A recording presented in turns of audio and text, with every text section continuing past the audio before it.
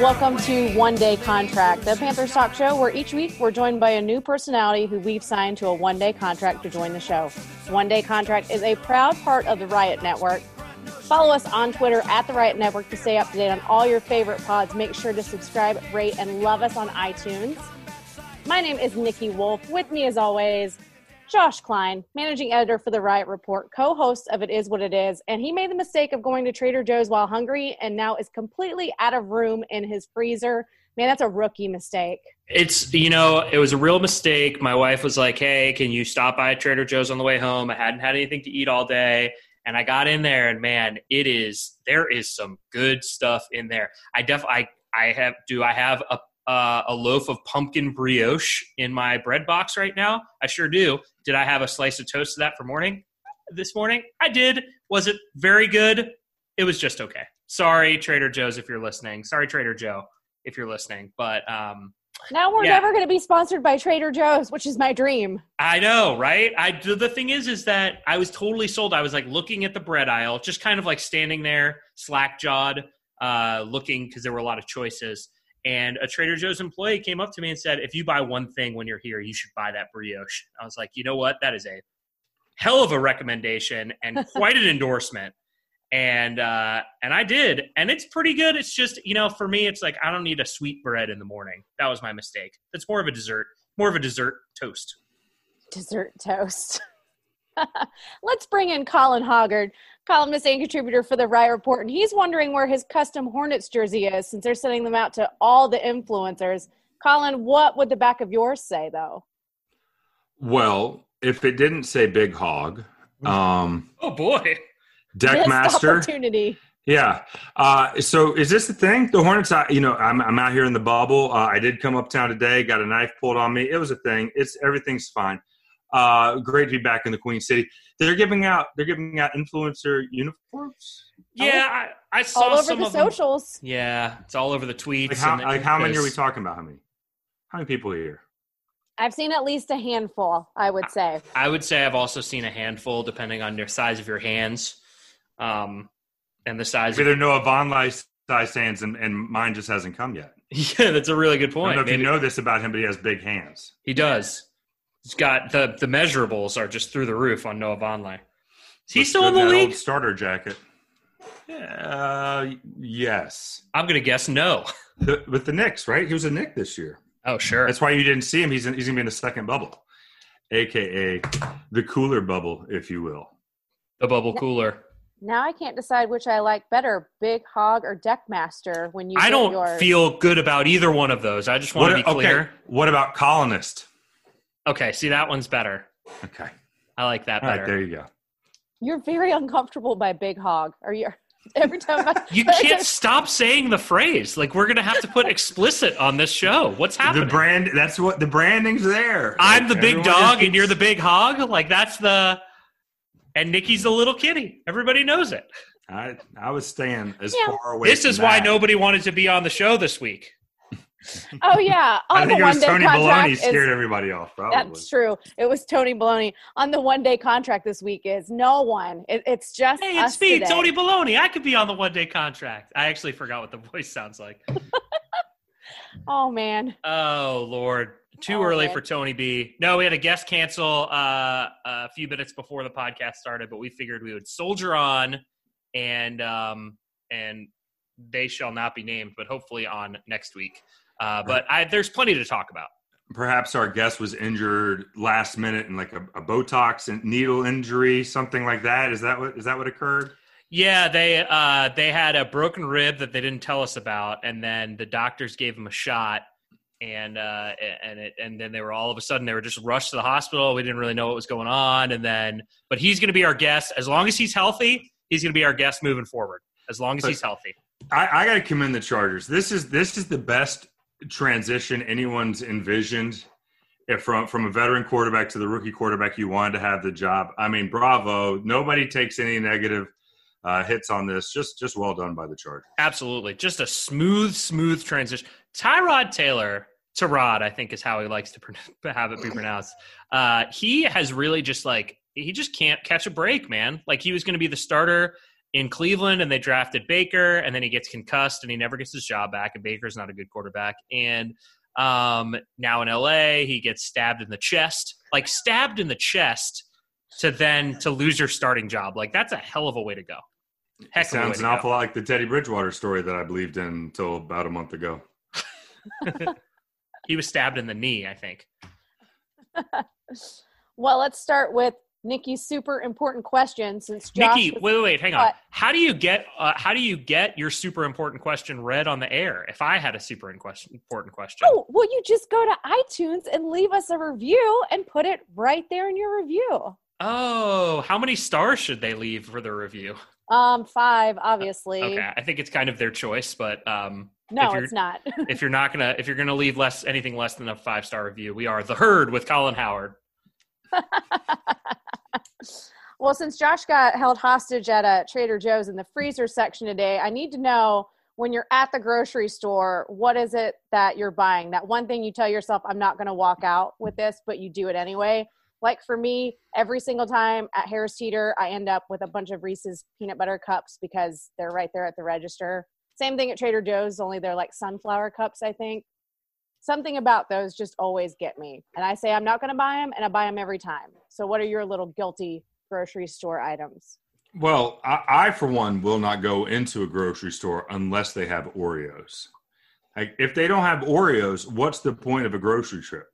Is that like a direct shot at Trader Joe's? Because they probably don't. What do they have, like Trader O's or something like that? Like, that's they probably did. They probably changed the name in the last couple of months. But I think they're called JoJo's or something like that. Yeah, exactly. Joey-O's. Nope. Oreos are busts. No, none of your hydroxys. Only the real deals. None of your double stuffs.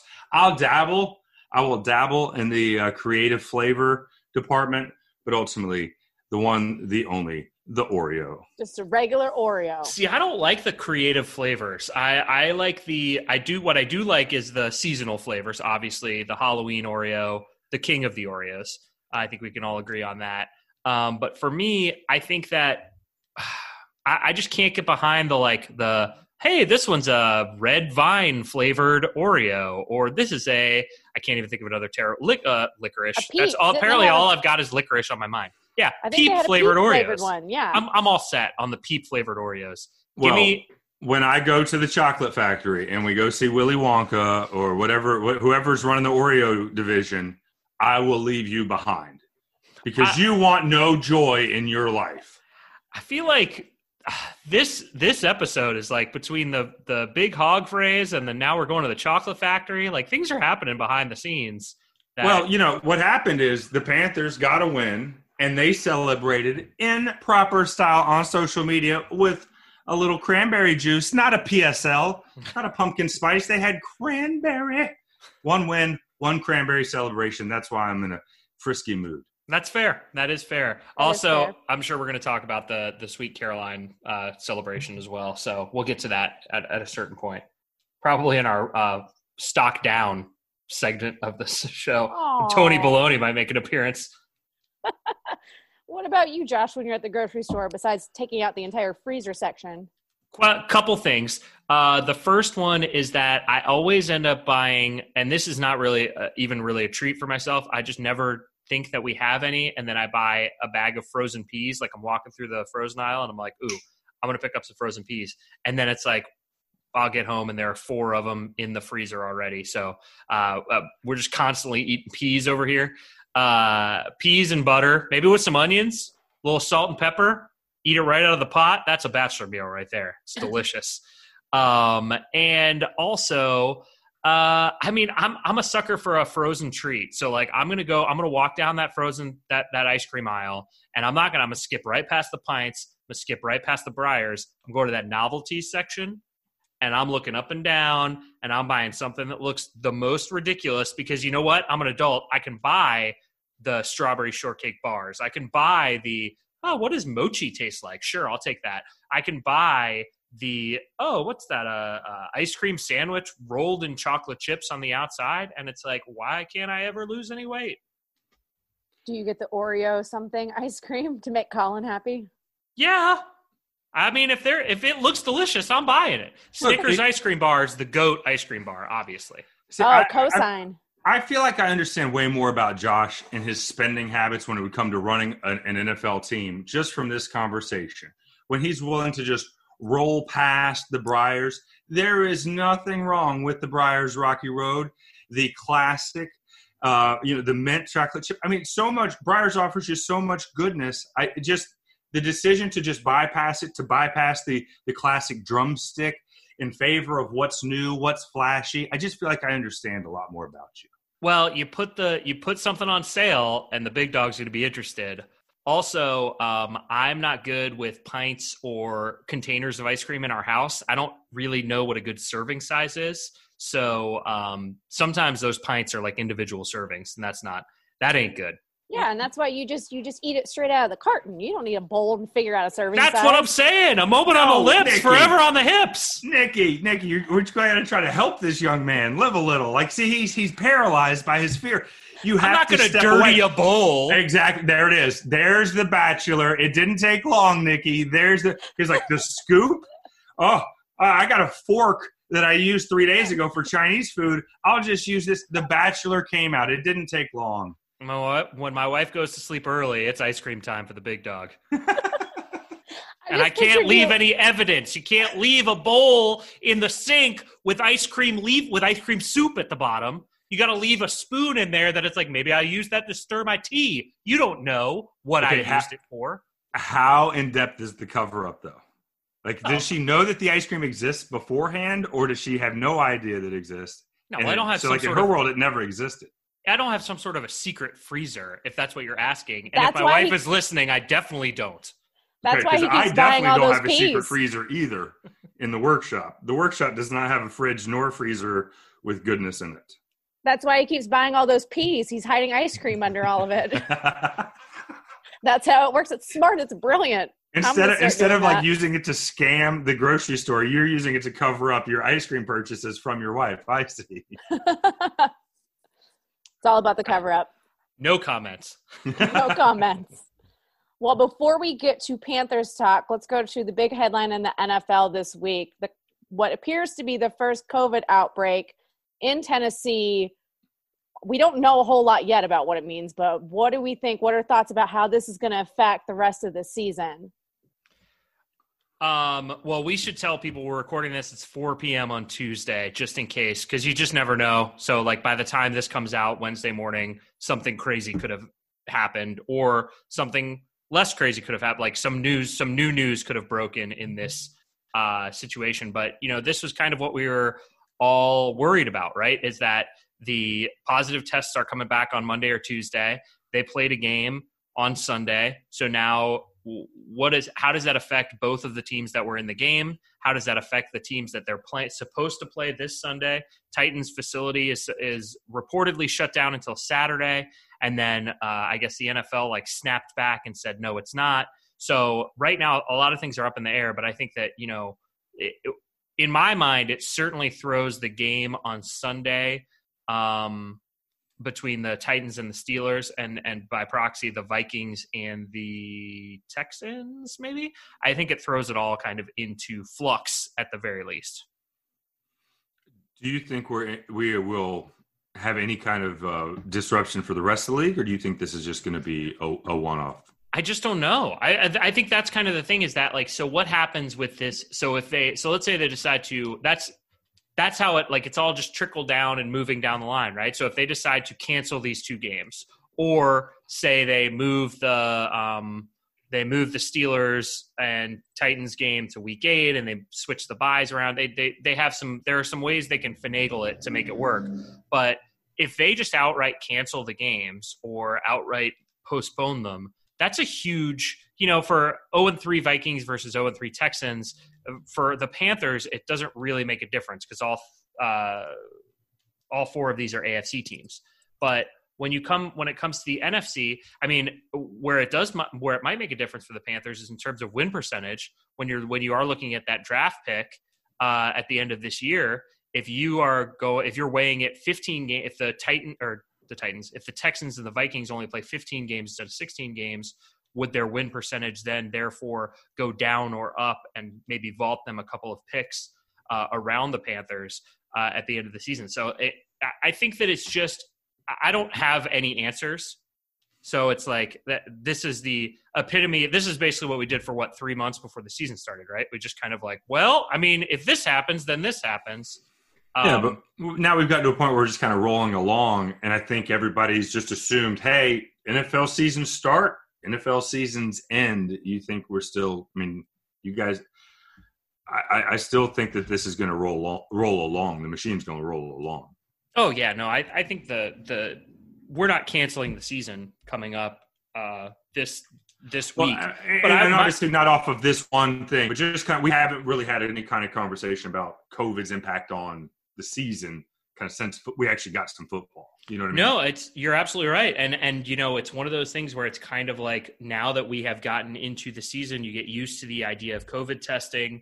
From a media standpoint, I will tell you that like during training camp, we were all getting tested on a daily basis, all of kind of the beat writers. And now what we do is we rotate through and you go through and you get tested once every 4 or 5 weeks so that way you are like you can get a little bit closer to the players theoretically and go into the bubble if you need to. There's one person. That's why you've been seeing like pool reports on Twitter from either myself or Elena or Joe or Jonathan, because it just kind of, not that we've relaxed it, but you've kind of gotten into the groove of how to work around COVID and how to make this season work. And so now that we have seen the first kind of hiccup in that system, I'm interested to see how the NFL handles it. Yeah, very interested. Because, not to just interrupt myself, because if this was the Cardinals, then it's like, then this would be a huge deal. You know, for us, we look at it, we're like, well, Titans, Vikings, who cares? Like, it's all, but it's like very easily this could have happened in any team around the country. Certainly could have happened here in Carolina. It could have happened in Arizona. And then you're stuck in a situation where it's like, do you forfeit? Do you get a win? I just, that's kind of my question on it. And if you are on Twitter and your first comment to this news was, well, so-and-so was on my fantasy team, please don't stop. No one cares about your fantasy team. I feel like you want to save that comment for a round of Ya Basic at some point, whether we'll play that. I thought you were going to say it right there. I thought it was happening. I would have thought that 2020 would have been the year that we didn't need the disclaimer that no one was really interested in the plight of your fantasy team, that this would be the year that everyone would be like, you know, people got other things going on. They're not really worried about my flex position in week 2. No, let me tell you about my teaser that didn't come in on Sunday. Like, nobody cares, bro. Like, nobody's interested. Nobody cares about anything that you did. It's like, oh, it's like dreams. Unless I'm in it, or photos. If you got some photos you want to show me, I'm not a 3-year-old. Don't show me pictures on your phone. Colin, you had an interesting take that you texted me. I don't know. I don't want to put you on the spot here. But I don't know if it's fodder for the episode. But do you want to share that take? You're talking about the one that I texted you about? Okay, so basically we don't know. And this draft, we have at the end of this year, there's a prize. The best prize really since Andrew Luck, which, you know, whatever that prize ended up being. You know, in terms of the scouts, like this quarterback that everybody's seen coming. If you're a team and you're not confident that this season is going to finish, how are they going to get the draft selections for this year? Are there teams that are actually going to play for if we don't finish this season, but we finish 0 and whatever, or 1 and 5, like to make decisions this season to favor draft position more so because you may not think that the playoffs will even happen. And I'm not saying that people are rooting for this or anything like that. I just think that the reality is Trevor Lawrence is sitting there, talented quarterbacks, 2, 3, 4 talented quarterbacks. Everybody wants to choose from. This is the most valuable resource in the NFL. I think teams right now are as incentivized as ever to not try and win. And I think we're seeing it in a lot of ways that don't just mean putting Jimmy Clausen or a terrible quarterback behind your offensive line. Yeah, I mean, I think I almost wonder if that is an interesting way to think about it on both sides of the ball, of both sides of the discourse, where it's like, are people trying to, if you're the Broncos, say, or the Jets or the Giants or even the Panthers, and you think that this season is only going to last like 6 games, does it behoove you to try and get some wins here in the early season, or does it behoove you to not? And also, on the other side of the coin, if you are the Steelers, Patriots, who's another good team? Saints. Like, does it behoove you to say, well, we really can't afford to lose some games up front, because if there's only going to be 12 games this season or 9, for instance, in the NBA, the bubble cut that season short. And so if you are Tom Brady and you're like, well, I went to Tampa Bay to win a championship, not to have my season cut short and us miss the playoffs because we started out 3-3 and didn't come on late. So it's just an interesting kind of thought experiment. When you first texted it to me, I was like, man, that's a little bit conspiratorial for me. And then I kind of started thinking about it, where it's like, well, is that just kind of, is it being real galaxy brain, or is it just being smart and saying, hey, if this thing ends early, we need to be in the right spot? I just think you look at some of the decisions that have been made. We're keeping track of all the former Panther and all the former Hornets here, of late. And Ron Rivera is up in Washington basically not using timeouts to try and stop games and situations, and then gets kind of testy about his, the response, or when he gets questioned about it in the post game. Even with the Panthers, I feel like some of the decisions we've talked about in the past, like where it's like, I don't feel like this is necessarily like this season's the priority for everybody, and I don't blame anybody. I just think that there's a lot more. I don't know. Everybody's kind of doing their own math this season, I think, in a lot of different ways that isn't just win games, which is what you would expect in a normal NFL season. Let's take a look back at this Panthers win on Sunday. Would you say that this is kind of a coming out party for the defense, or is this just a situation of taking advantage of a super young quarterback making his first start? Can we just, before we get into it, before we get into this analysis, should we be celebrating that the Panthers just won their first game in almost 11 months? Like, I don't know. I feel like there are sometimes when we could be pretty negative. I know this guy, I'm pointing at myself, listeners, if you can't see me on the Zoom. We could be pretty negative, and I had a couple of things to say about some decisions that were made. But the reality is that, like, just to get a win for this team after having 11 months of non-winning, after having the worst offseason, not just in Panthers history, but in NFL history, in terms of obviously global pandemic, but then they lose their entire team. They lose the face of the franchise. Every recognizable face on this team is gone, except for Christian. And for them to now go out there and kind of cleanse and exercise those demons, I think there's something to be kind of celebrated for that, because, they very easily could have started this season 0-6, 0-7. And at that point, they're riding like a 16, 17 game losing streak. And whatever culture you're trying to build is like slowly eroding and fading away. So what you have to do, and what I am proud and what I'm glad that I saw from Matt Rule and from this team, is that you go out there, and this is the Chargers are not a good team. Sorry, Keenan Allen, if you're listening. Sorry, Justin Herbert. Sorry, Joey Bosa. But they are not a good team. And this is a team that the Panthers could have beaten. And they did. They took advantage of their opportunities, and they still had a chance to – they both had a chance to win and a chance to lose in the fourth quarter, and this time it went their way. And I do think that's something to be celebrated. So if you're coming here and wanting to listen to, positive, like a birthday party because the Panthers won, that's not quite where we are. But that 90 seconds, that was for you. If you were listening to this and you were like, all I wanted was Josh to say, good job.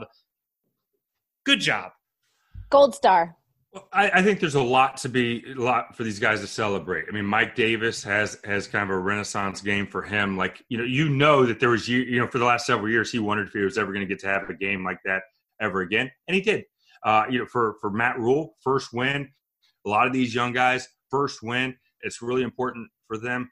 But as a fan, I didn't feel some kind of cathartic moment where it's like, oh, the monkey's off of our back. We got our first win in 11 months, and now we're on the track to victory. Like that moment for me, that didn't come. So I was excited for the guys to get that moment because they put a lot of work in, and you want to see your guys succeed. But for me, just as a fan, I didn't feel some kind of great. Why not? I guess that's my question. Like, why not? Isn't that because I don't know what to believe about this team. Because when I watch this team right now, it feels like I'm watching a bunch of freshman basketball players. Like, let me make this comparison as a Carolina basketball fan. When you have a team that maybe makes a Final Four run, maybe wins a national championship, they have a bunch of seniors and they all graduate and kind of go on, and then you get a bunch of new guys. And you need the roster and you need all this, but those guys are going to be a part of something for you in theory over the next 3 or 4 years. Looking at this roster, I feel like we're very much picking and choosing who we think has any kind of staying power. So I feel like the lack of connection between, I guess, me as the fan and the guys on the field and what they mean going forward for this Panthers organization is why I don't think it was there. But do you think that those are the kind of things that you just that you have to grow those relationships, or do you think those relationships may never come back? Yeah, I don't know. I mean, maybe it's, maybe I'm just projecting. Maybe this is free therapy for me. I don't know. I just know that for a guy that's watched a lot of sports, that's been with teams that have felt kind of down, that win didn't feel, and maybe it was just the lack of crowd. Maybe it's the 2020. Maybe if the Chargers crowd had gotten shut up and people were filing out and there's like a small section of Roaring Riot fans that are getting, some camera time, maybe I do feel different, but that looked like a pretty unspectacular opponent through the first half. I think you could argue that the quarterback that looked better in the game was the Chargers quarterback, who did a better job, in his second start than Teddy Bridgewater, a guy that, is in, supposed to be the vet. And even though it's still new for him. So I think all of that kind of contributes to me kind of feeling, towards the whole thing. Did we swap places? Like, I feel like we're like this is like it's like a Freaky Friday type of a situation. It's a double turn. I got notes. I'm ready to. Let's put Brian Burns in the Hall of Fame. Get him a gold jacket. Shaq Thompson's calling out plays like he's Luke Kuechly. Like, I mean, the switch has been flipped. 14 and 2 the hard way, baby. Here we go. Meanwhile, I'm seeing Justin Herbert, Justin Herbert. Justin Herbert sit up there and for like 15 seconds audible to a play that's going to defeat the Panthers defense. And the Panthers defense is like, hey, I think the rookie quarterback might be doing something over there. I think he's calling something. What? And then he gets the first down. So, it's two sides of every coin here. Well, I mean, they're going to make some plays. It was, again, this was a beatable team. This was a winnable game on their. This was a team without a pulse on their schedule. That's what I'm saying. This is a winnable game, and you have to win those games. Even you have to survive them. Even when you go 1 for 6 in the red zone, and when your team. If this team, and you have talked about it in the past, if this team is going to be able to force turnovers on defense, it doesn't really matter how bad they are at the rest of the stuff. It's going to keep them in games. If you're going to get 2 to 4 turnovers every week, which they're not, but if they are, then you're going to be able to compete with any team, not just the Chargers, because you're not going to go 1 for 6 in the red zone every week. And you're not going to, be pretty bad on third down like they were. And on the opposite side of the ball, the defense was not good on third down. But ultimately, winning they say that like winning covers up a lot of things, but turnovers are the ultimate cover-up in football. Mm-hmm. If you can force turnovers and not turn the ball over yourself, you are always going to be in the game. It does not matter whether they're more talented, whether you play poorly. If you force turnovers and you don't turn the ball over yourself, then you're going to win. I mean, not win. You're going to give yourself a chance, because ultimately, not to go all Colin, because obviously I'm the positive one here. If Keenan Allen is better at lateraling the ball, they're 0-3. Like, this is like, that was that you talk about mistakes and missed opportunities. Change. all of the analysis can't change because a lateral wasn't completed. I disagree. Best team ever, 14-2 the hard way. That's the title of the episode.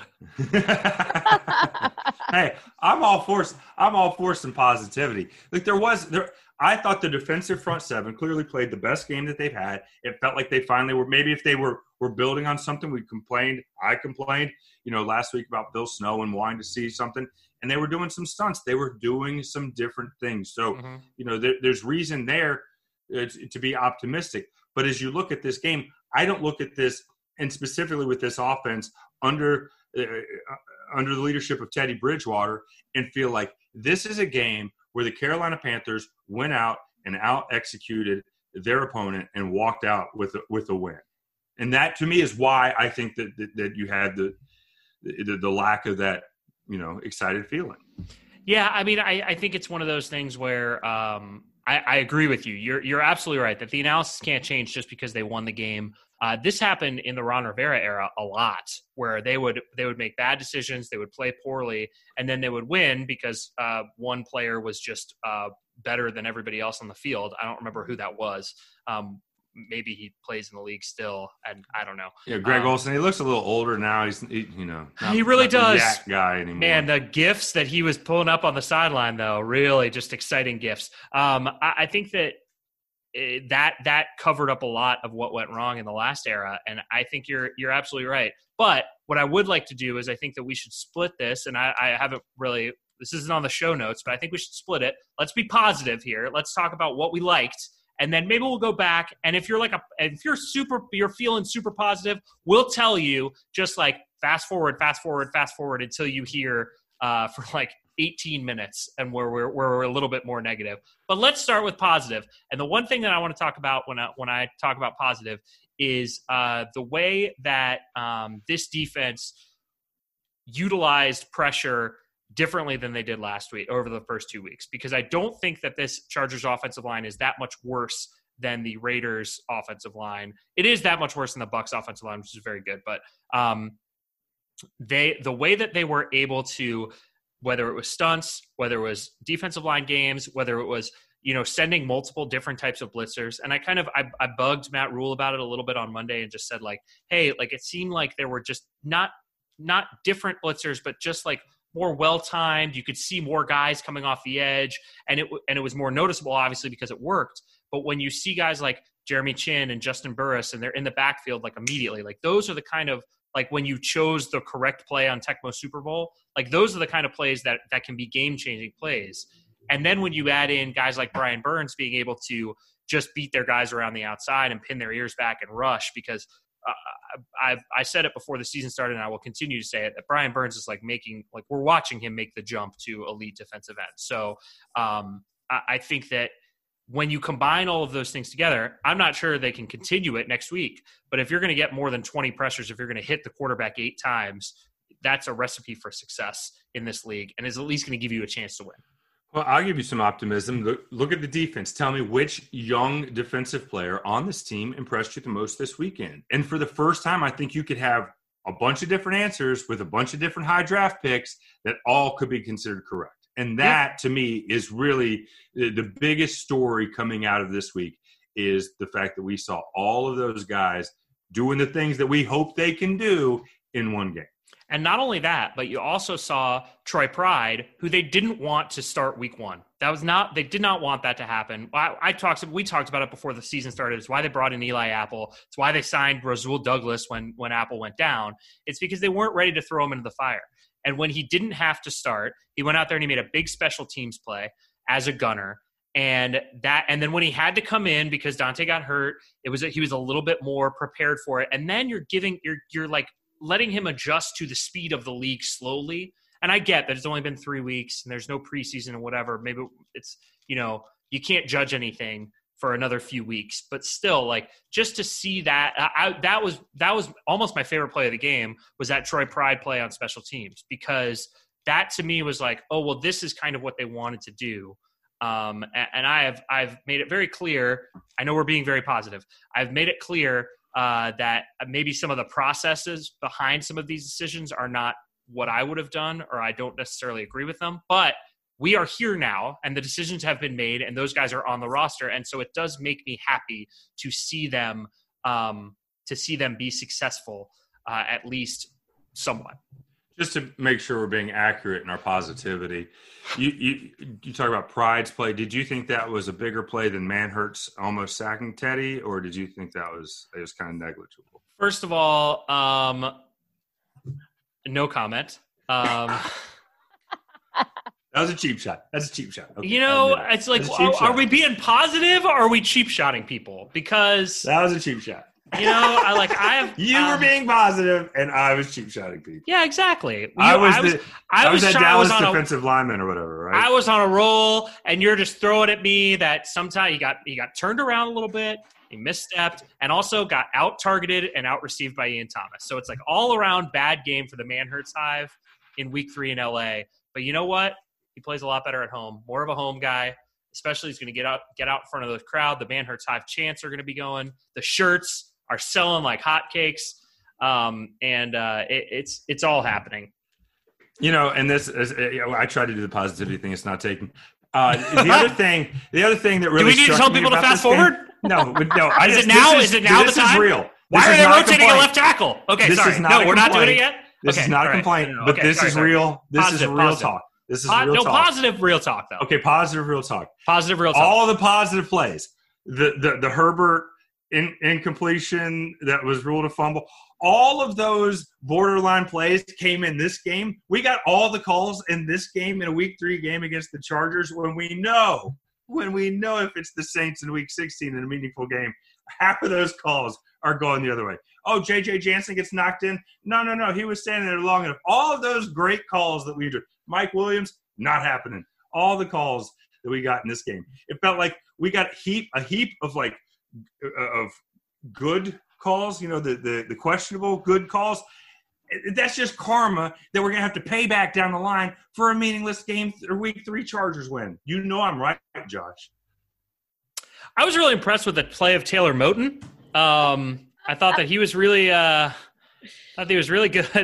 No, you're absolutely right. I mean, the reality is that the 50-50 calls are going to go some way, one way or the other. Also, they had that when Burris and Burns were in the backfield on that reverse, and they were in there immediately and knocked the ball back. And I don't remember whether it was Eckler or somebody else. They were like sprinting in the right direction to get that ball. If that ball takes another bounces 2 yards to the left, Derek Brown is picking it up and rumbling for a fat guy touchdown. And we're talking about how he's in the mix for Rookie of the Year. Like, that's happening.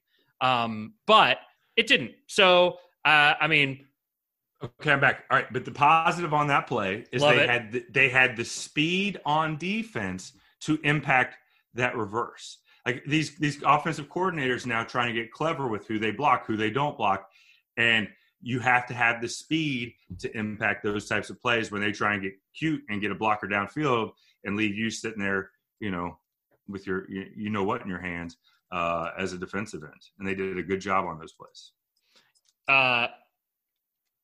Sorry, I just had a lot of jokes running through my head about your baseball jersey. I think that, you're absolutely right. I mean, speaking of speed on defense, if you want to talk positivity, I thought this was maybe Dante Jackson's best game certainly this season, and maybe in his. I don't know. I haven't really. I don't want to say anything I can't take. You haven't watched the All-22. It's kind of tough, just with the. I actually have watched the All-22. As a matter of fact, I have the NFL Game Pass. No big deal. Whatever. I got 5 bags of frozen peas in my freezer and the NFL Game Pass. I'll give him my login. I think that it's the thing with Dante Jackson is that he was really, really good until obviously he got hurt. Maybe not really, really good, but he was very good. And then once he got the ball in his hands, it's just like, man, he is just so. Can I ask you just a question? Why isn't he a punt returner? Why don't they put him back there at punt return? Why? I get Farrell Cooper is the punt is the Does guy. Does he not get injured enough for you already? Do you want him to get injured more? Is that what we're going for here? It's a good point. Speaking of which, on special teams, great camera angle on the Joey Sly tackle. When he got down there. Here's the thing. Fun, cute, dumb. dumb. Joey, if they don't have Joey, where are the points coming from? Everyone's cool with the punter getting down there till all of a sudden you get hurt, the kicker, and you're the kicker. We need you. You can't be doing stuff like that. You got to. I know he's a big kicker. I know he's got the tattoo and everything. You got to act like a kicker and just try and usher a guy out. That sounds kind of negative. Or did the rainbow fade already? I'm concerned about his health. That's the positive. That's positive. I don't think you could just say that's the positive thing after you say something and just make it like is the positive. Well, I mean, I lost like $85,000 out of my stock portfolio, but like that's the positive way of looking at it. So it's like you can't just say it that way. That's what LeBron does. If it works for LeBron, you just say this is the way it is, and people just believe you. Are we? I mean, essentially, you're the LeBron James of podcasting, obviously. I think that one more thing on.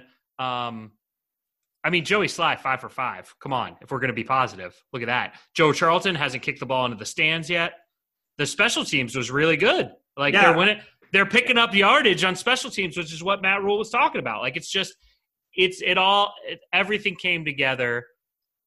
Puppies were on the field. Rainbows were over the stadium. Everything went really well on Sunday. Once they identified who Keenan Allen was, I thought, really.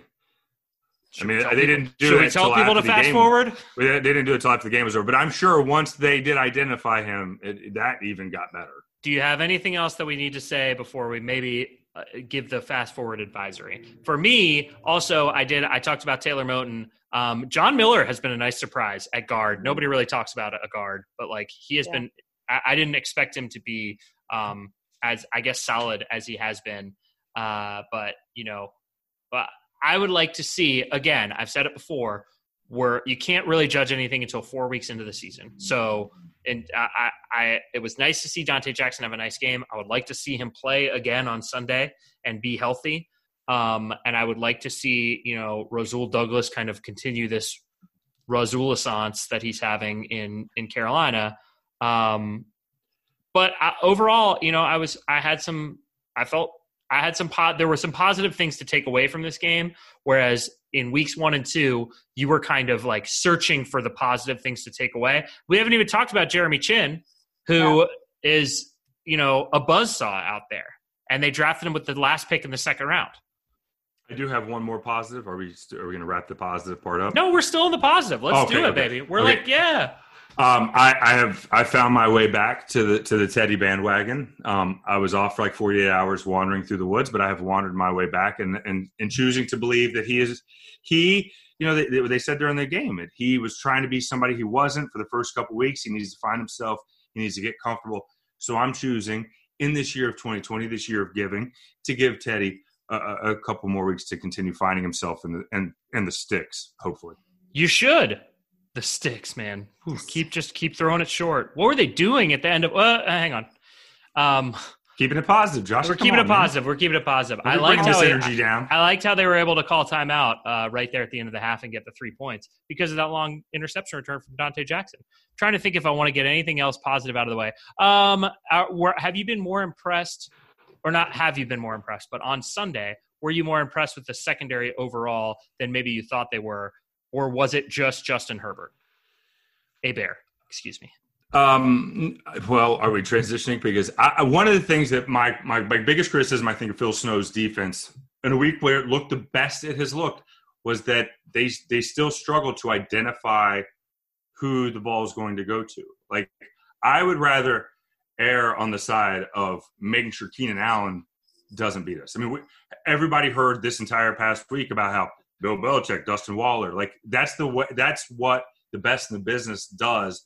And to me, this offense has not done a good job. This defense has not done a good job of identifying those targets. J.J. Jansen, great play near the goal line.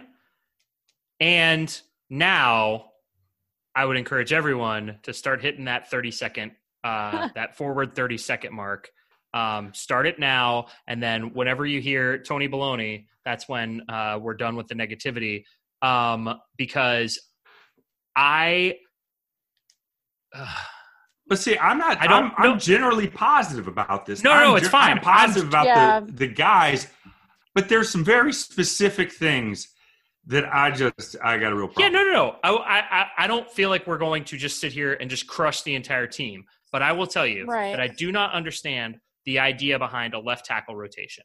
When you traded up in the 2019 draft for what you called at the time the left tackle of the future, your franchise left tackle, you made it clear that this was a guy that you valued, you had a first-round grade on. And I will tell you right now, one-day contract listeners, and Colin and Nikki, that they were going to draft him in the first round until Brian Burns fell right into their lap. Right. So that is how strongly they felt about Greg Little. And now we are 1 year away from that, and you are rotating him with an undrafted free agent who just got released from Los Angeles Chargers, and you picked up 3 weeks ago. Now, here's the thing. And if you're going to go on your press conference and tell us that neither one of them, you wanted to rotate them to keep them both fresh, but yet the guy next to them, Chris Reed, played 100% of the snaps, even though he just came off the COVID list. So that's not true. If the idea is that you don't trust Greg Little to play a full game, then what are we doing? If ever there was a season to get a look at a guy, let's do it now. And if you're not going to let him get into rhythm, if you're going to take the few snaps, if you're going to take the snaps in the first half where he got whipped by Joey Bosa and say, well, this is who Greg Little is, we got to get Trent Scott out there or else we're not going to win this meaningless game in Los Angeles. I just don't think that's a good idea. First big win of the Matt Rule era. We're not doing the thing anymore. We're not doing it anymore. We're in the negative area. We're in the negative area. I don't remember what happened. I was just drifting off into positivity land. It happens. I blacked out in that first 30 minutes of positive energy. I just don't understand. I just don't understand it. And I don't, it's like a specific decision that I just disagree with. And it doesn't, and ultimately they were able to win because of it. But I don't think that getting an honest look at Trent Scott is worth the mental message that you're sending to Greg Little, which is that we don't trust you out there. And if that is the case, then what are we doing here?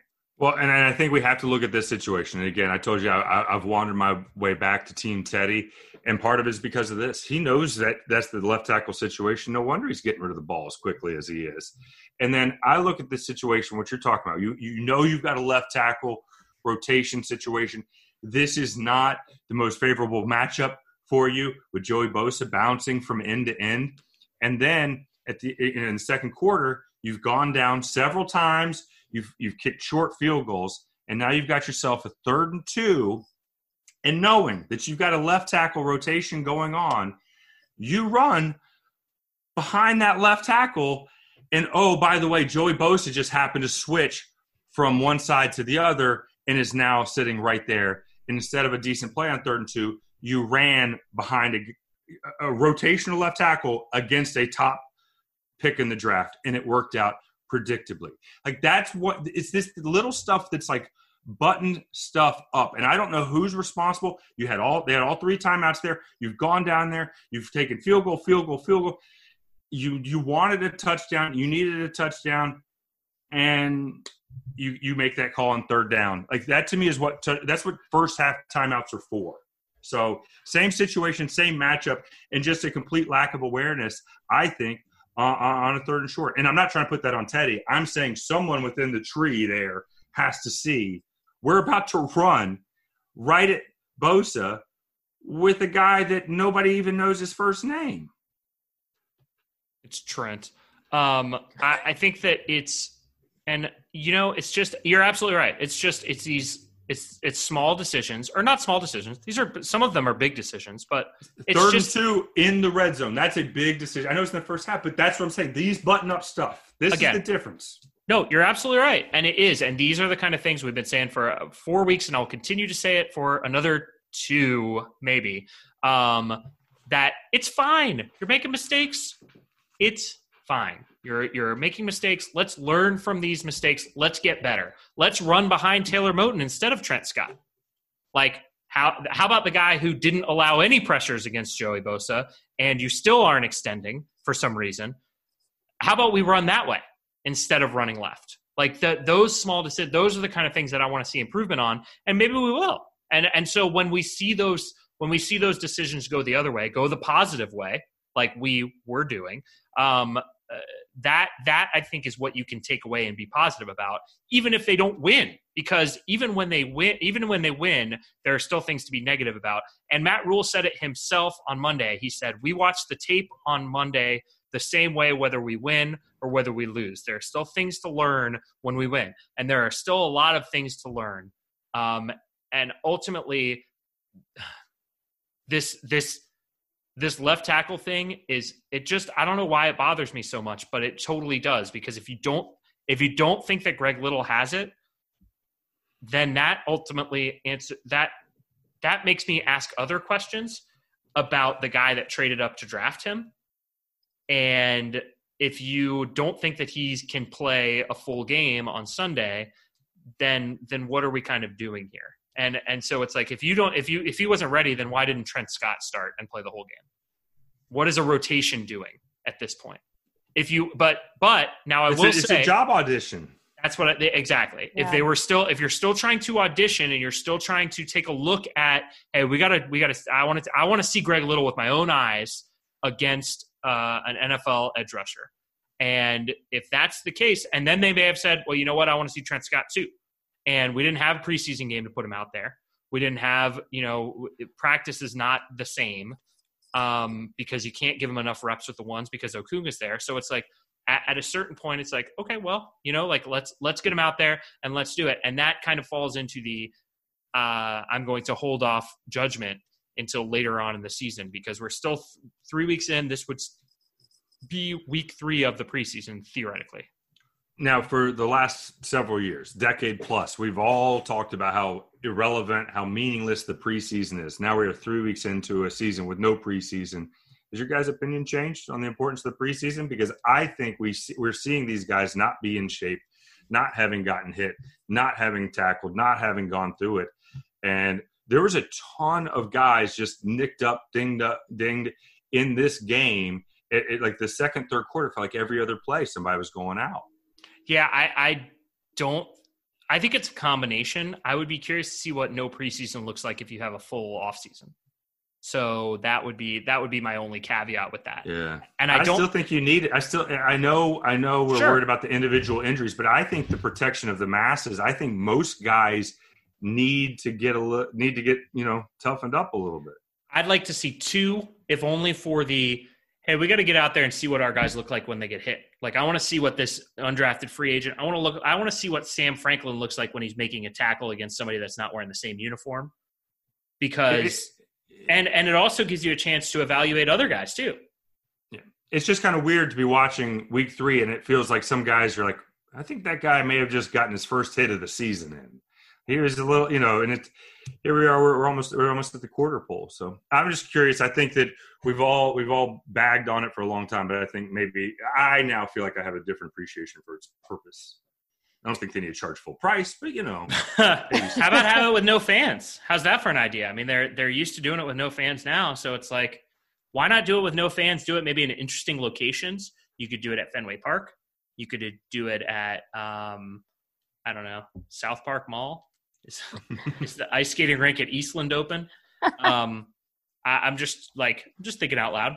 These are ideas that I have not thought about in the past. So while we are continuing down Negative Nancy Avenue, I would like to talk about – Is it Negative Nancy Avenue, though? I feel like it's more just almost constructive criticism, observations, and I don't feel like you can necessarily be like, I appreciate that, Nikki. Thank you, much Nikki. for that. Excellent. That's what I'm You're here for. absolutely right. What the hell is Curtis Samuel doing in the backfield? You've been the one talking it up for how it's going to happen. How are you now? Now you saw it with your eyes, and now you're like, "Wait, I have a problem with this." It's not that I have a problem with it. It's just that it doesn't work. If you keep putting him back there, and they keep handing it to him for 2 yards of carry, and I like. Okay. I'm gonna play the positive spin on this one. I think you show the baseline. I think you show that willingness to do that, having no intention of doing that again. You know what I'm saying? Just let them know that, oh, yeah, we will definitely run between the tackles with Curtis Samuel. You better protect between the tackles when we've got Curtis Samuel back here. I guess. It's a baseline. Sure. It's a baseline. I'm also just like I want to see. There are ways to get him the ball in space. How I would just like to see them executed better. Or where in space? Behind the line of scrimmage, short of the sticks. Where is handing it to him? Is handing it to him out of the I formation? Is that a good use of Curtis Samuel? Again, it's a baseline. I'm buying the baseline use. First of all, we've talked about this in the past. I'm not 100% sure that he is the game breaker that we've all been making him out to be. But at the same time, he did a 720. He looked phenomenal. No, what are you talking about? It was awesome, and then he fumbled. So he was down.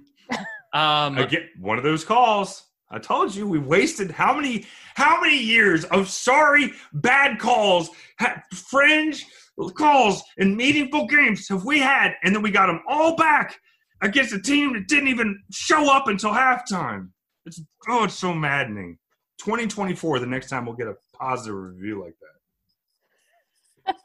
Fine. Should we do a quick round of risers and fallers for week 3? I think so. That's fun. Yes. Yeah. Stock up, stock down. Certainly. Colin, would you like to go first? Well, this is the first time I've ever had this note written down. Good discipline by Panthers special teams following the blocked extra point. I thought they did a good job of corralling and then preventing the defense to score. Good job, Chase Blackburn and the special teams staff on not letting that blocked extra point get returned. That's fun. That's a good one. That's off the that's not what I expected you to say. I didn't pull that out of David Newton's column. Is that what you're saying? No, I think that what I would like to say. Hang on. Somebody's at the door. Hang on for 1 second. Let me just open this creek. Hey, you guys doing stock up, stock down? Hey, it's me, Tony B. I got some stock ups and stocks downs. I want to talk. It's me, Tony Baloney. I got some stuff to say.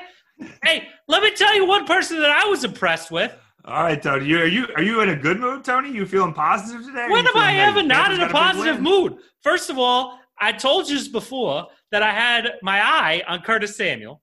And I'm not so sure that my little eye spied a terrific game from Curtis Samuel. But I will say that one guy who I will say stock up is Derek Brown. Let's talk about it. I mean, for 2 weeks, we all talked about how Derek Brown, he's a huge bust at the 7th pick.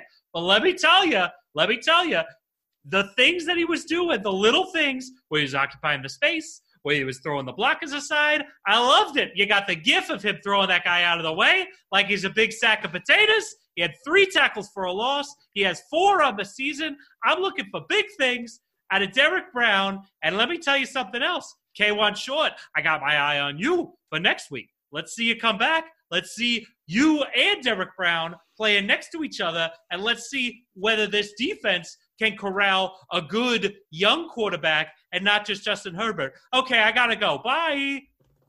Oh, all right. Bye, Tony. Wow. Thanks for being here, Tony. You talked about the draft impact of Marty with Greg Little. But what about that decision, the 1st and 3rd round combo platter that we got at defense, where a lot of people were so upset after the 1st round? Derek Brown? I mean, listen, I said the whole time that Derek Brown was going to be a good player. I just didn't agree with the way that they, just like I said before, the processes I don't necessarily disagree with, but now we're here. And I think Derek Brown was always going to be a good player. Not always going to be a good player, but I never doubted Derek Brown being talented. It's just a matter of could they have used those resources differently? And I think you look back, especially with Chin, if you had Chin and you're sitting there and you're doing the Chin Anthony comparison or whatever, I just think that plus you get a defensive making or a difference making defensive tackle in the 1st round, and it's done. If this defense didn't have him in the middle and didn't, with no KK, all of this speed would be meaningless because they'd be just getting the ball shoved down their throats. Well, I mean, they are on pace to give up an NFL record 37 rushing touchdowns. I get it, on pace, silly stat, but it would be worse. They've given up a lot in the first 3 games, and they gave up a lot last season, and they haven't gotten a ton better at rush defense. even though they have invested so much in the defensive line. And one name that we are not saying in the positive section is YGM Yetur Gross-Matos. I'd like to see a little bit more from him, or maybe let him learn in practice. He doesn't need to be out there as much as he needs to be. So that's all I'm saying.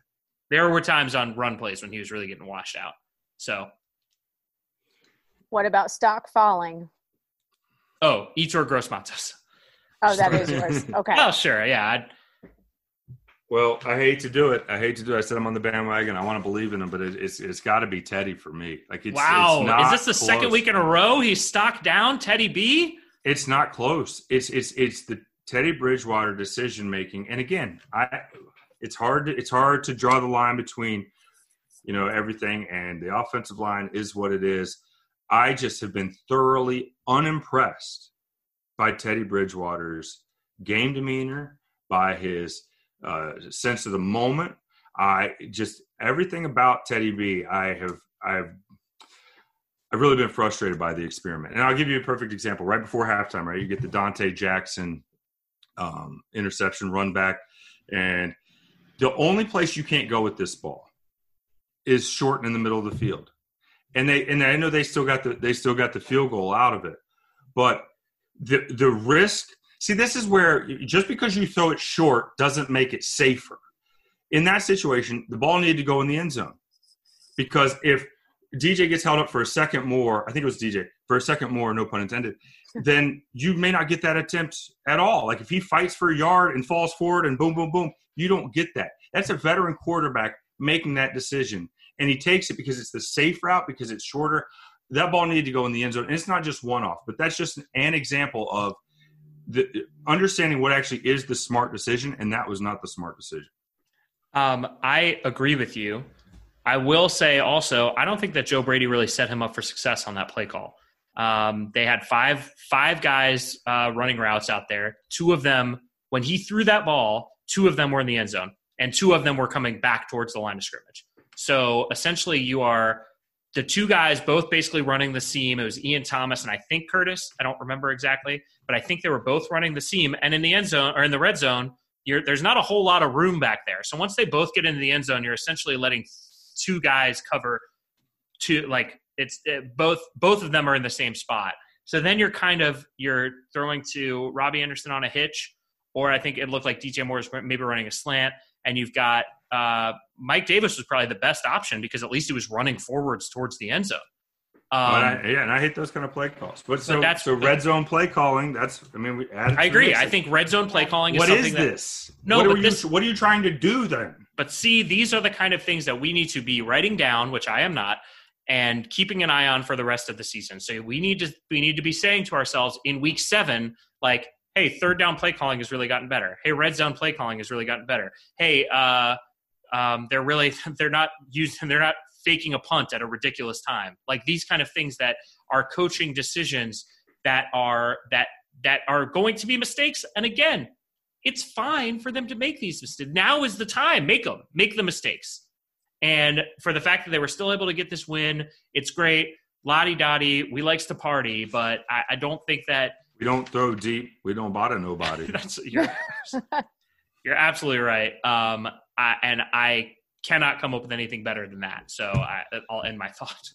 I don't know. Like you guys feel. I thought I was going to feel different about Teddy. I thought I was getting a quarterback that was going to be in command, that was out there. Am I wrong that Herbert made more audibles that were successful at the line of scrimmage than Teddy Bridgewater did? Maybe. I don't. It's interesting because I don't know whether they're. I mean, obviously that he has control of the offense, but like. I don't know how much they're saving, how much they're bringing this in slowly, but it's like, you're not wrong, and that may also be the Chargers offense has a lot more checks and calls at the line, whereas the Panthers offense doesn't. But I think it probably should. Well, I just don't understand how you go into this game with Christian McCaffrey, or with no Christian McCaffrey, and DJ Moore is going to get 4 targets. Yeah. What? Yeah. What? I don't know. I mean, what I was disappointed with is that and I said it last week, and it came to fruition. They ran the same exact offense as they did with Christian McCaffrey and Mike Davis out there. So there wasn't really any sort of change. So it's like, I don't know. So we're going to take rules seriously. Like he said, they want to be a good team when McCaffrey comes back. So they're just going to try and, hey, this is Christian. Look, this is how we would be running things if you were in there. I don't know. I know it's not quite that literal, but I just don't understand how a game like for the Chargers, Keenan Allen, boom, give that rookie quarterback the comfort blanket.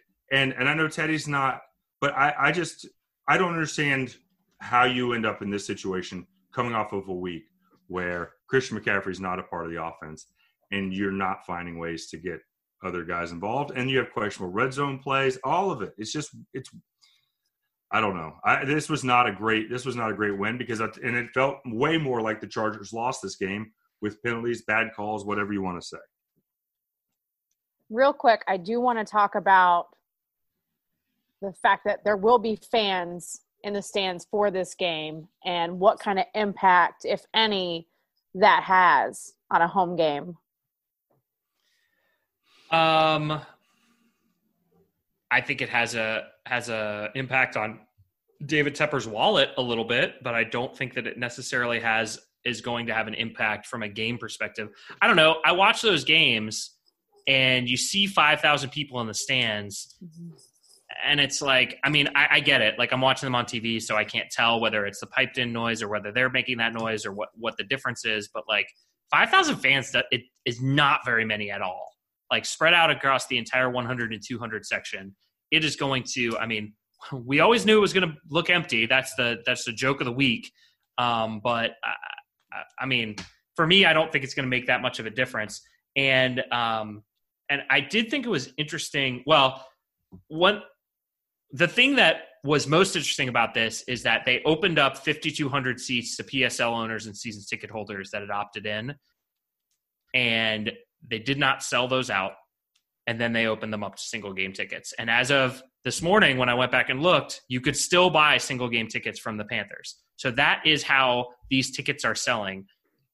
5,200 seats. And I don't know whether it's COVID, whether it's social distancing, whether it's Cam Newton, whether it's Mike Davis, whether it's Luke Kuechly, but these tickets aren't selling. And it's, if there were 70,000, if you could sell a full stadium worth of tickets in there, it would have been embarrassing week one how many Raiders fans were in there. Oh yeah, absolutely.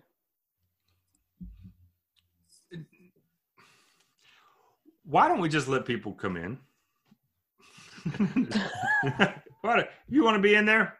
Be in there. I mean, of all years, because the game experience is not, that to me is a big drawback.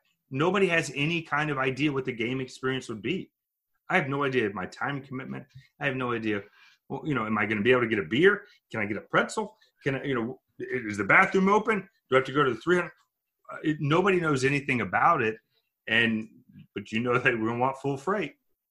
Oh yeah, they definitely want full freight. I actually, when I looked at the tickets online, I was like, oh, you know what? Actually, they're expensive, but like for a pod of 2, that's not that bad. And I was like, oh no, that's a per ticket price. So it was like, oh, cool. So I could spend $600 to sit in, admittedly, the 8th row, and watch what is going to be like practice, basically. Like it's not going to be loud for me. And maybe I'm looking at it the wrong way. Maybe I'm jaded. Maybe whatever. But it's like, for me, going to a game where it's less than 1/10 full. The whole point of being at a game is the camaraderie and the turning around and high-fiving somebody behind you and, I can't believe it, starting a chant and when you yell as one, when I go to a Dave Matthews Band concert, I want my voice to be lost in the thousands of other fans that are singing about ants marching. But I do not want for Dave to be able to hear me specifically singing it. Like that is not fun to me. And I would not want, if I was at a game, the novelty of being able to yell DJ Moore's name and him probably turning around and hearing you seems cool. But at the same time, that doesn't do it for me. That doesn't feel like an NFL game. It doesn't give me the same experience. And it's not necessarily even one that I would want. Not for $250 anyway. Well, and you just said the word. It's not about the game. It's experience, and this is just a game. It won't be an experience. And that to me is it. Like if you go and you're a part of the masses, you're a part of the fans, you're a part of everybody. We're all here for a common good. But if you're there by yourself or with 5,000 other people, you're just a dude that's showing out a couple $100, for some millionaires to play football. And if they don't care, or their stuff's not buttoned up because, well, we're focused on something else rather than entertaining or being the best possible football team on a Sunday that we can be, because we're smarter than everybody else. But please pay full price for the season because we really care about it. That's a hard sell to me. Tickets still available, by the way. It's now 5 p.m. on Tuesday. Spoiler, sorry for pulling back the curtain. We're not recording this live for you to listen to on your iPhone. You want to charge people to come see a professional venture, then act like a professional venture. Then name your team the Carolina Professional Football Team. I mean, they're doing that in other places. So let me know that it's a professional football team. Put it right there in the name. Well, think about this too. Your PSL people and your diehards and all that, they made the decision before week 1. Like they started making those decisions about, we're not renewing for this year because there's too many unknowns. Like, will we even get to go to a game? And will there be fans in the stands and how that works? I don't know anybody that had PSLs that were like, yeah, we're in for this season. Well, and Nick, you bring up something interesting about the where we are with sports now. How many of these tickets were bought up by companies that now, so like they had buyers before and they were tax write-offs and they're all this before. Oh, oops, they're not. And now they don't really have a person attached to it. There's no fan attached to it. And now they want people attached to those seats because you come to find out that the fans actually matter a little bit.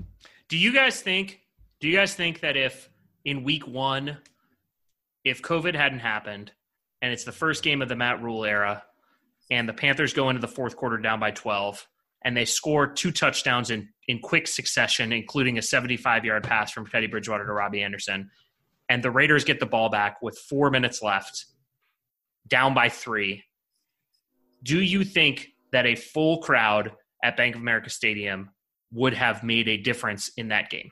100%. 100%. I do. You used the word full, though. I didn't say full of who. But yeah, no, it either way, I would.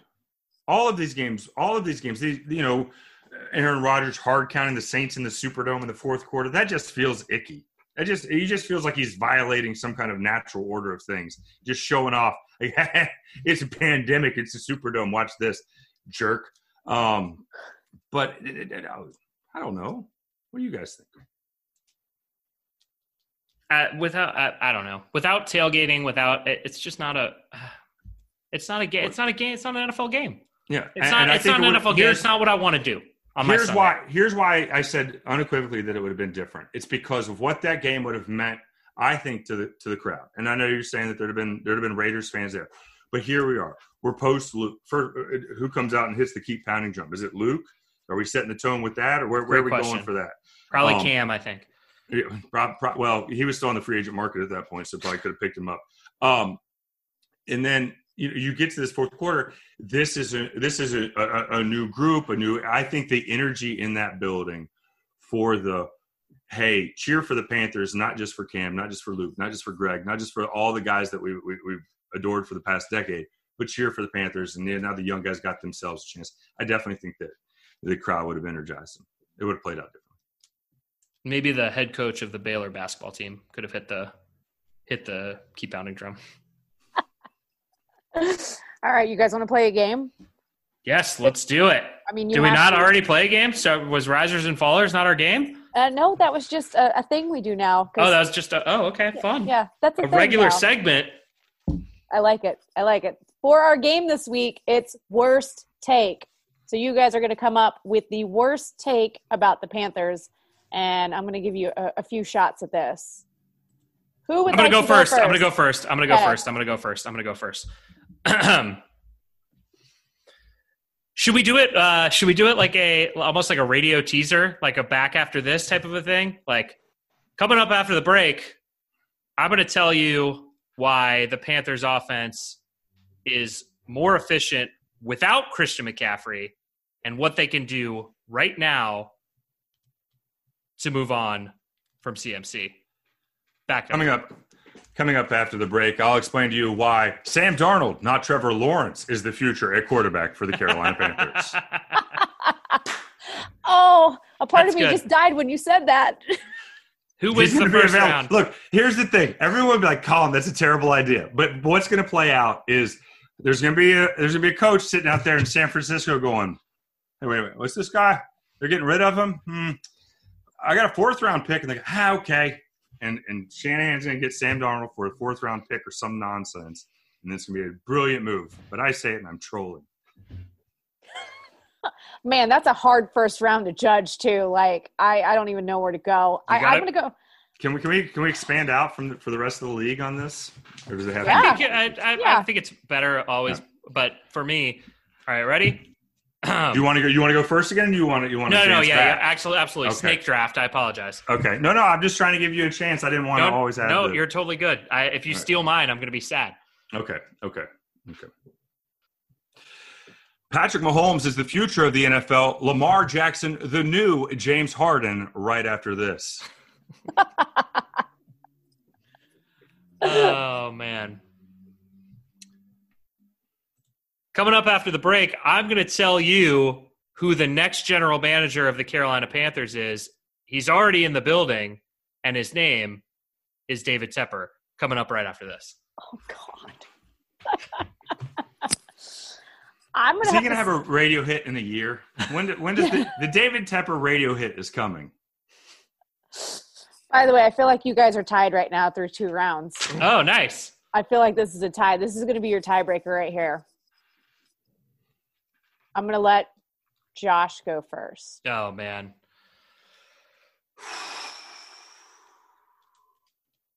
This is what wins Podcaster of the Year awards, by the way. All right, here we go. A lot of people say, sorry. I wasn't in the right spot for it. Oh. A lot of people say the Carolina Panthers made a huge mistake letting Cam Newton walk to the New England Patriots. But coming up after the break, I'm going to tell you why their biggest mistake was actually letting go of another quarterback, and his name is Kyle Allen.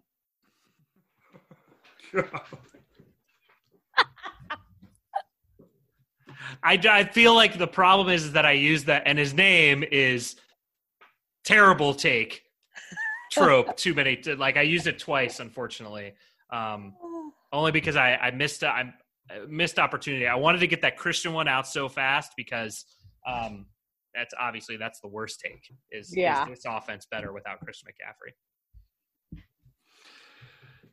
In 3 years' time, when the Matt Rule era is in full swing, the Carolina Panthers will be known more for defense than offense. I'll explain on the other side. That's not a good one. That's an awful generic take to try and win it. That's we're just doing generic takes. No, that's awful. I'm not pleased. I'm telling you, I'm not pleased. I didn't stick the landing. It's fine. Coming up after the break, I'm going to let you know why Nick Batum is not the worst contract in Charlotte. It's actually Christian McCaffrey. Oh. Ooh, is that a good one? Spicy. Oh, that's a hot take right there. Don't clip these out. Who can lead their team further? Don't clip these out. Okay, who can lead their team further? Devontae Graham or Teddy Bridgewater? We'll do a tale of the tape coming up next. I still have to say that Josh's very first worst take was probably the best worst take. The Christian one? Yeah. I really appreciate people realizing Devontae Graham was in the NBA about, 2 months after the Hornets stopped playing basketball. That was fun. I mean, LeBron said his name. That's pretty exciting, right? That's like winning an award. It's not. That's not. It basically is, though. I would say that. All right, who's got plugs? Josh, what you got? I had a couple. I feel like it's just like fun to say coming up after the break and then say something absolutely ridiculous. Follow me on Twitter at Josh Klein Rules. If you are listening to this and you don't subscribe to the Riot Report daily newsletter that comes out every single weekday, myself, Zach, Antoine, we have a bunch of people that curate the best in Panthers news for you. and it comes up right in your email inbox every single morning. Go to theriotreport.com and sign up for that. Fabulous. Colin? People can talk with me on Twitter at ColinCLT. I'd like to compliment all of us for getting to this point and not complaining about the officiating. The big hog. Yeah. Big hog. See, it's growing on you. That's what it does. The big hog growing on me. Like, come on, man. Like, Oh well. Well, we made it this far. Coming up next week, I'm going to let you know why the big hog is actually. I don't even know. I can't even. You just don't like me being on your corner. You just don't like me being on your corner. No, I'm the only big animal in this show. You're the big mammal. You're the big mammal. That's right. I'm going to go eat some frozen peas out of a can. There you go. And I'm Nikki704. We have no one on the one-day contract this week, so we don't have to say bye to everybody. So everybody else, we will see you next week, next episode. This has been One-Day Contract, part of Riot Network. Keep pounding. Big hog.